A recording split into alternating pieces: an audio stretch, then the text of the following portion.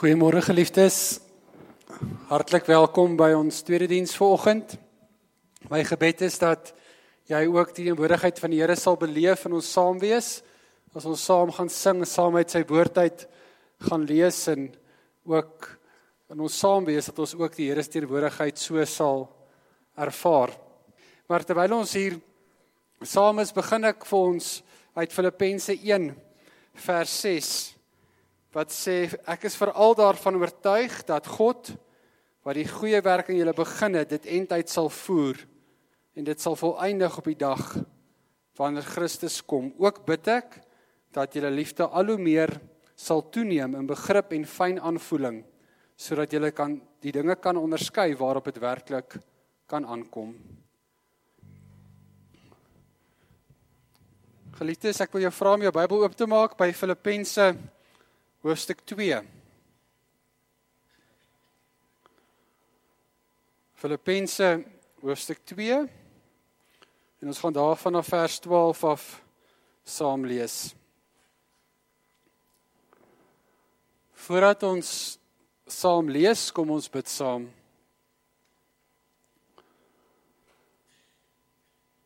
Wonderlike Here, wat 'n voorreg is dit nie om as geloofsfamilie ook U te kan aanbid nie. Om met woorde en musiek U naam groot te maak. En ja, Here, as ons dan nou ook die woord voor ons oop het, wil ek graag kom bid dat U deur die Gees vir ons die woord sal oopbreek, dat ons dit ook sal verstaan. Here, dankie vir die voorreg wat ons het om die Bybel te kan hê, en dit vrylik te kan lees en vrylik daaroor te kan nadink. Iets wat ons eintlik so vanselfsprekend aanvaar. Maar Here, ek wil graag bid dat U deur die Gees ook nou met ons sal praat, want ons wil graag luister. Amen. Voordat ek vir ons saam lees, wil ek sê dat ons graag in hierdie kwartaal wat nou voorlê, wil ons graag bietjie stil staan by die tema van praktiese Christendom. Ons het in die laaste kwartaal het ons ook bietjie navorsing gedoen, is daar navorsing gedoen wat ons bietjie gaan gebruik ook in ons prediking in hierdie tyd. Dalk is van julle betrokke gewees by die navorsing, maar van die goed wat uitgekom het, van die temas wat uitkom, sê dat ons sukkel nogal om ons geloof prakties uit te leef. Meer as 3/4 van die mense wat in die navorsing was, sê, ons kry dit nie reg om prakties 'n verskil te maak nie. En eintlik voel ons oorweldig daardeur en vasgevang. En ek wil graag poog om vanoggend aan die hand van Filippense 2 jou bietjie te help om te sê, wat beteken dit ook om as Christen te leef, ook in vandag se wêreld. So kom ons lees saam Filippense 2 vers 12. My geliefdes, julle was nog altyd gehoorsaam wanneer ek by julle was. Des te meer moet julle gehoorsaam wees nou dat ek nie daar is nie. Julle moet julle met eerbied en ontzag daarop toelê om as verloste mense te lewe, want dit is God wat julle gewillig en bekwaam maak om sy wil uit te voer. Doen alles sonder kla of teepraat. Sorg dat julle bo alle verdenking staan en opreg bly. Onberispelike kinders van God te midde van ontaarde en korrupte mense. Tree onder hulle op as ligdraers in die wêreld deur die woord van die lewe uit te dra. Dan sal ek op die dag van Christus se koms rede hê om trots te wees, omdat dit sal blyk dat ek my nie verniet ingespan het nie verniet gesoog het nie.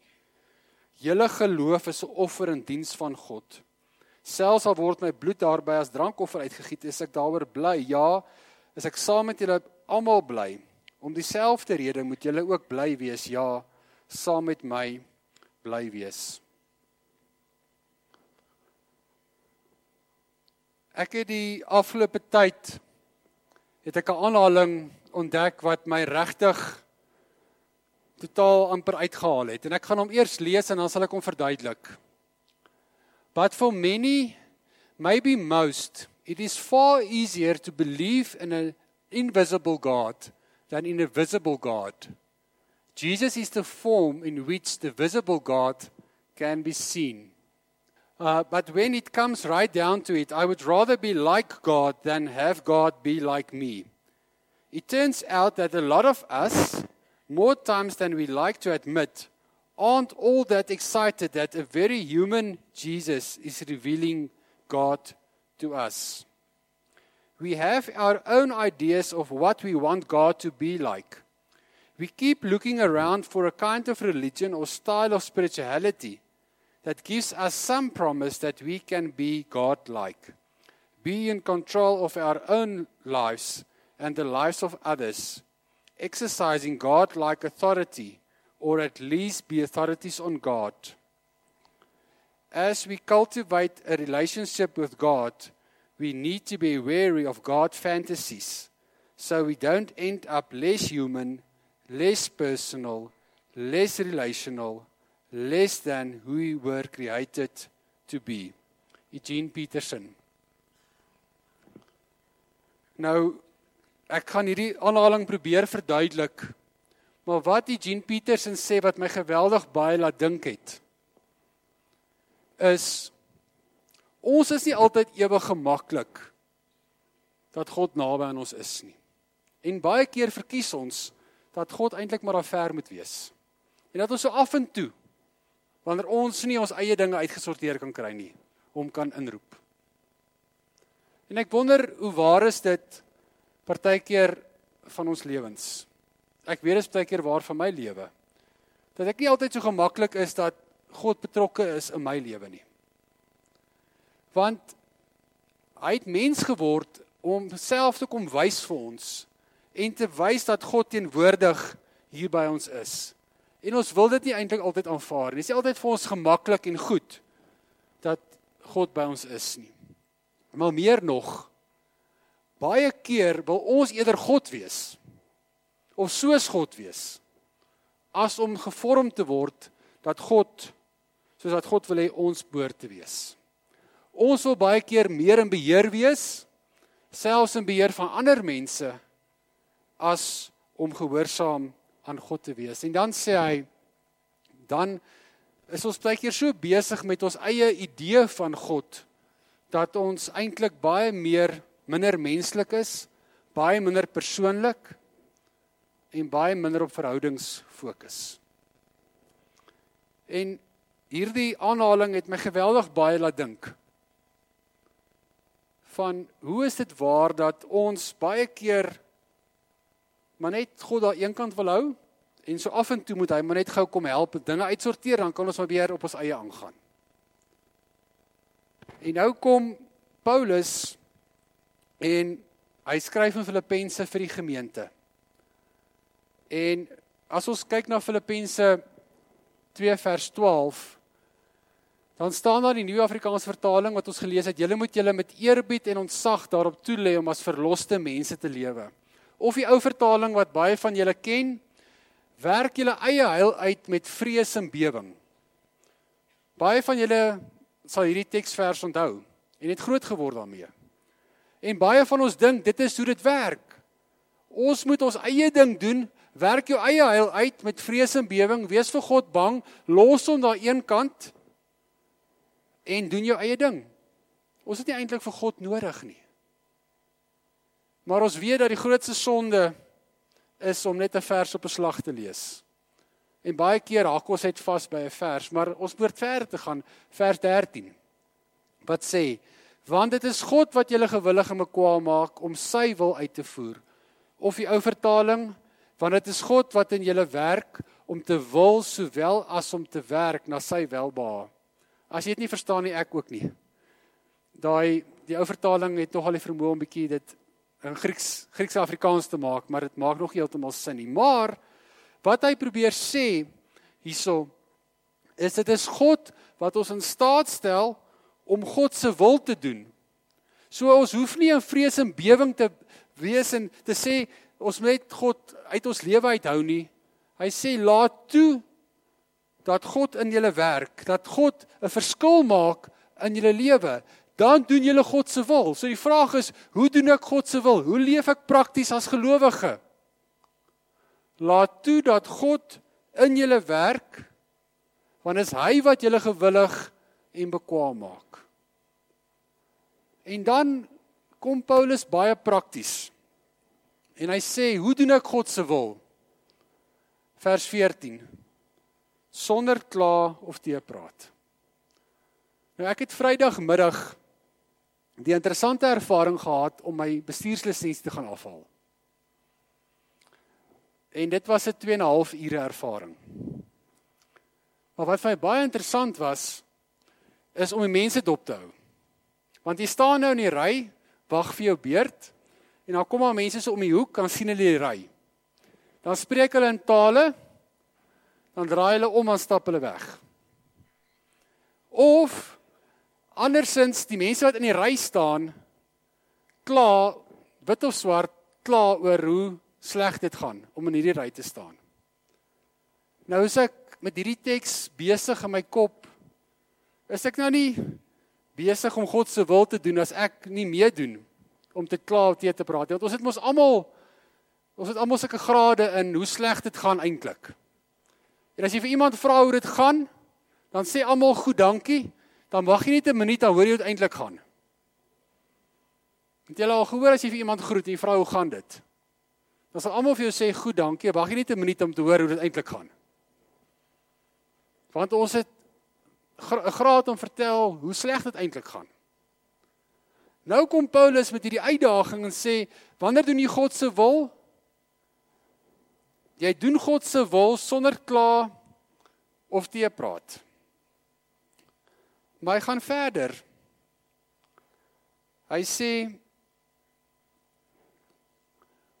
wees bo verdenking. Hy sê, doen alles sonder kla of teepraat. Sorg dat jy bo alle verdenking staan en opreg bly. Om die beter keuse te maak. Om bo verdenking te wees, opreg te wees, eerlik te wees, dan is ek besig om God se wil te doen. Dan onderskei dit my by die werk, wanneer ek die regte ding doen. Nie die maklike ding doen nie, die regte ding doen. Want ek is bo verdenking. Hy gaan verder. Hy sê, julle is wees as onberispelike kinders van God, leef en maak 'n verskil. Wees onberispelike kinders van God te midde van ontaarde en korrupte mense. Paulus skryf hierso in die eerste eeu vir die mense. Te midde van korrupte en ontaarde mense, maak 'n verskil. Dit klink soos 2019. Baie keer sê ons vir mekaar die 11de gebod. Jy kan enigiets doen met nie uitgevang word nie. Want almal doen dit mos. Dit is hoe dit gebeur. En nou kom Paulus en hy daag ons uit en hy roep ons op en sê, as gelowige, wees onberispelik in alles wat julle doen, te midde van 'n korrupte wêreld. En dan gaan hy verder en sê, wees daarom ligdraers in die wêreld. Maak 'n verskil, daar waar jy is. Sou dit prakties beteken, stop by die stopstraat in P.Vr. van Rensburg. Gee vir ander mense geleentheid om iets te doen. Groet mense, en kyk mense in die oë as jy met hulle praat. Wat beteken dit? Wees 'n ligdraer, maak 'n verskil, dat mense dit kan sien. In my voorbereiding lees ek raak, waar daar vertel, Martin Luther het gesê, jy moet so leef dat jou hond in jou huis weet jy's 'n Christen. Weet jou hond by die huis dat jy 'n Christen is? Dit is nogal vir my 'n uitdaging. Want per implikasie, oral waar ek beweeg, sien my mense waar ek beweeg, dat dit 'n verskil maak, dat ek leef uit 'n plek van, dat Christus 'n verskil maak. Want, sê Paulus, onthou, julle geloof is 'n offer in diens van God. Dis nie altyd maklik nie, dis nie altyd maklik by die werk waar jy is, as jy sê, maar ek kan nie hierdie doen nie, want dit is nie reg nie, of ek kies om jou anders, jou dieselfde te behandel as iemand anders, want dit is wat dit van my vra as gelowige. Dat my geloof uitspoel en 'n verskil maak. Die rede hoekom die dooie see, waarskynlik die dooie see genoem word, is hy het geen uitvloei nie. En baie keer is ons as gelowiges ook so, dat dit wat om ons gebeur, het nie effek nie, ons hou alles net vir onsself. En nou kom Paulus en hy nooi die gemeente uit en roep hulle op en sê, mag julle geloof 'n offer wees, daar waar julle is en beweeg, om 'n verskil te maak. En nou kan jy sê, maar, hoe lyk dit prakties? En nou kan ons teruggaan na Filippense 2 toe. As Paulus hierso skryf in Filippense 2 vers 2, maak dan in my blydskap volkome deur eensgesind te wees, een in liefde, een van hart, een in strewe, moet niks uit selfsug of eersug doen nie, maar in nederigheid moet die een die ander hoër ag as homself. Julle moenie net elkeen aan sy eie belange dink nie, maar ook aan die van ander. Dieselfde gesindheid moet in julle wees, wat daar ook in Christus Jesus was. So wat beteken dit as ek as gelowige wil leef, anders leef? Is om dieselfde gesindheid wat in Jesus was, ook uit te leef en 'n verskil te maak. Om ander mense hoër te ag as ek self, om mense in die oë te kyk, om mense raak te sien, om te luister, dat jou naby mense kan weet, dat jy Jesus volg. Om so Jesus se voorbeeld te volg. En dan kom Paulus en hy gaan verder, hy gee die lied wat daar van vers 6 af is, om Jesus se voorbeeld te gee. Te sê, dat ons so sal leef om mekaar te dien. Maar meer nog, dat ons ook onsself sal oopstel om kwesbaar te wees, om vulnerable te wees. Uit ons navorsing wat ons sien, is dit een van ons grootste uitdagings in PvR Geloofsfamilie, en dalk in die samelewing, maar spesifiek PvR Geloofsfamilie, dat mense sukkel om kwesbaar te wees. Mense sukkel om oop te maak, om te sê, ek het hulp nodig. Wat sukkel om te kan sê, help my asseblief. En Brené Brown, as jy dalk nog nie haar werk gesien het nie, gaan Google gerus, ons sal dalk in die een ook hierdie week dit uitstuur. Maar Brené Brown het gekom en navorsing gedoen oor wat dit beteken om kwesbaar te wees, om jouself oop te stel en vir mense te sê, help my asseblief, of my eie dinge te kan deurgee, sodat ons mekaar kan help as gelowiges. Prakties te kan sê, kom ons wees daar vir mekaar, help mekaar om ligdraers te kan wees. Want as ons dit nie sê nie, kan ons nie daarop reageer nie, en kan ons mekaar nie help nie. Daarom is dit so belangrik, dat ons vir mekaar juis help. En al is dit keer net 'n oor om te luister, al is dit keer net om te sê, ek help jou hiermee, is dit 'n geleentheid, wat ons vir mekaar ook Christus kan wys. En daarom sê Paulus bietjie verder in vers 6, hy wat in die gestalte van God was, het sy bestaan op God gelyke wyse nie beskou as iets waarna hy moes vasklem nie, maar hy het homself verneder deur die gestalte van 'n slaaf aan te neem en aan mense gelyk te word. En toe hy as mens verskyn het, het hy homself verder verneder. Hy was gehoorsaam tot in die dood, ja, die dood aan die kruis. Daarom het God hom tot die hoogste eer verhef en hom die naam gegee wat bo elke naam is, sodat in die naam van Jesus elkeen wat in die hemel en op die aarde en onder die aarde is, die knie sou buig en elke tong sou erken, Jesus Christus is Here, tot eer van God die Vader. Hierdie bekende lied wat Paulus gebruik om te sê, volg Jesus se voorbeeld, hy wat God is en was, wat mens geword het, homself verneder het, mense kom dien het, en gesterf het en opgestaan het, sodat ons ook kan deel hê aan hierdie lewe. Dat ons onsself ook vir mense kan uitstort en self kan gee, kan offer, sodat die evangelie daardeur gedien kan word. En ek weet nie wat is dit wat jy mee vanoggend worstel nie, maar dalk is dit juis ook dat jy sal ervaar dat die Here die een is wat jou gewillig maak, jou in staat stel om die lewe te kan leef.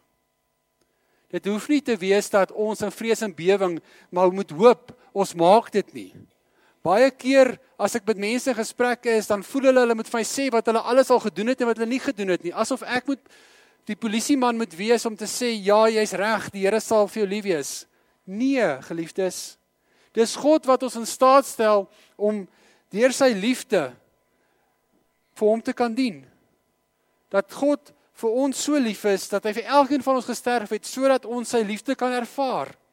Dit hoef nie dat jy eers te wees dat jy eers 'n klomp goed moet doen nie, of dat God daar ver hoef te wees, en dat ek niks met hom te doen hoef te hê nie. Nee, sy liefde is juist dat hy na ons toe kom, en ons bekwaam maak, om juist ligdraers te kan wees, om juist sy liefde te kan uitdra. En daarom wil ek jou nooi, dat jy ook in hierdie tyd, bewustelik sal leef, om 'n verskil te maak daar waar jy is. En as jy daarmee worstel, vir die Here te sê, Here, help my om u wil te doen. Here, help my om op te hou kla. Dis nogal 'n uitdaging. En ek het dit al hier vertel, maar ek dink dit som dit op, van die oom op die plaas, wat elke aand, as hulle huisgodsdienst gehou het, het oupa altyd vir iets dankie gesê. En soos dit dan met die droogte op die plaas is, word elke dag al hoe erger. En die kinders en die familie wonder heeltyd, maar wat gaan oupa vandag voor dankie sê? Want daar's regtig niks meer om voor dankie te sê nie. En so gaan dit nog 'n week of 2 aan, en toe hulle nou regtig dink, oupa het nou regtig niks voor om voor dankie te sê nie. Toe die aand toe oupa bid, toe sê hy, Here, dankie dat elke dag nie soos vandag is nie. Partykeer voel jy dalk ook so. Maar wanneer ek God se wil doen, lyk dit vir my, sê Paulus, doen alles sonder kla of teepraat. Dan is ons besig om God se wil te doen. Wanneer ons onberispelik is, wanneer ons opreg is, bo verdenking, is ons ligdraers. En mag daar dalk iets wees, wat die Here dalk op jou hart druk vanoggend, wat jou in staat stel om vir iemand 'n ligdraer te wees. Dalk kan die glimlag wat jy vir iemand gee, die handdruk wat jy vir iemand gee, die oproep wat jy maak, kan wees wat vir daardie persoon die verskil maak vir die dag. Dat hy of sy daai aand kan sê, dankie Here, dat iemand na my toe uitgereik het. En dat ek self ook myself kan oopstel.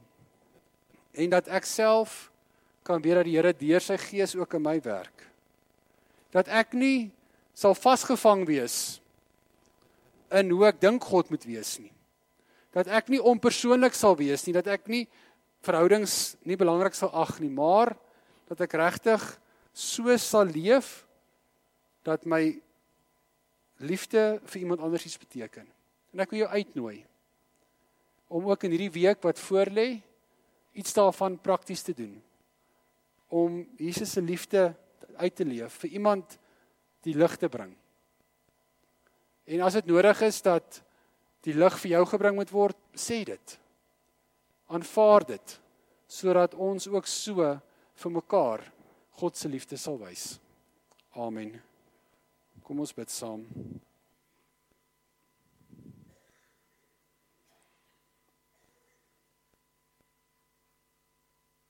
Here, dankie dat ons vanoggend ons harte vir U kan kom gee. Ja, Here, nie net ons harte nie, maar ook ons koppe, ons hele lyf as ware, en vra Here, kom werk deur die Gees in ons, sodat ons U wil sal doen. Dankie Here, dat dit nie van ons afhang, dat ons met vrees en bewing, beangs, met hoop ons maak dit nie, maar dat U deur die Gees dit vir ons moontlik maak om U wil te doen. Here, help ons dat ons sonder kla of teepraat U wil sal doen. Dat ons opreg sal wees en onberispelik sal wees en dat ons ligdraer sal wees. Help ons om waar ons beweeg u liefde te wys vir ander mense.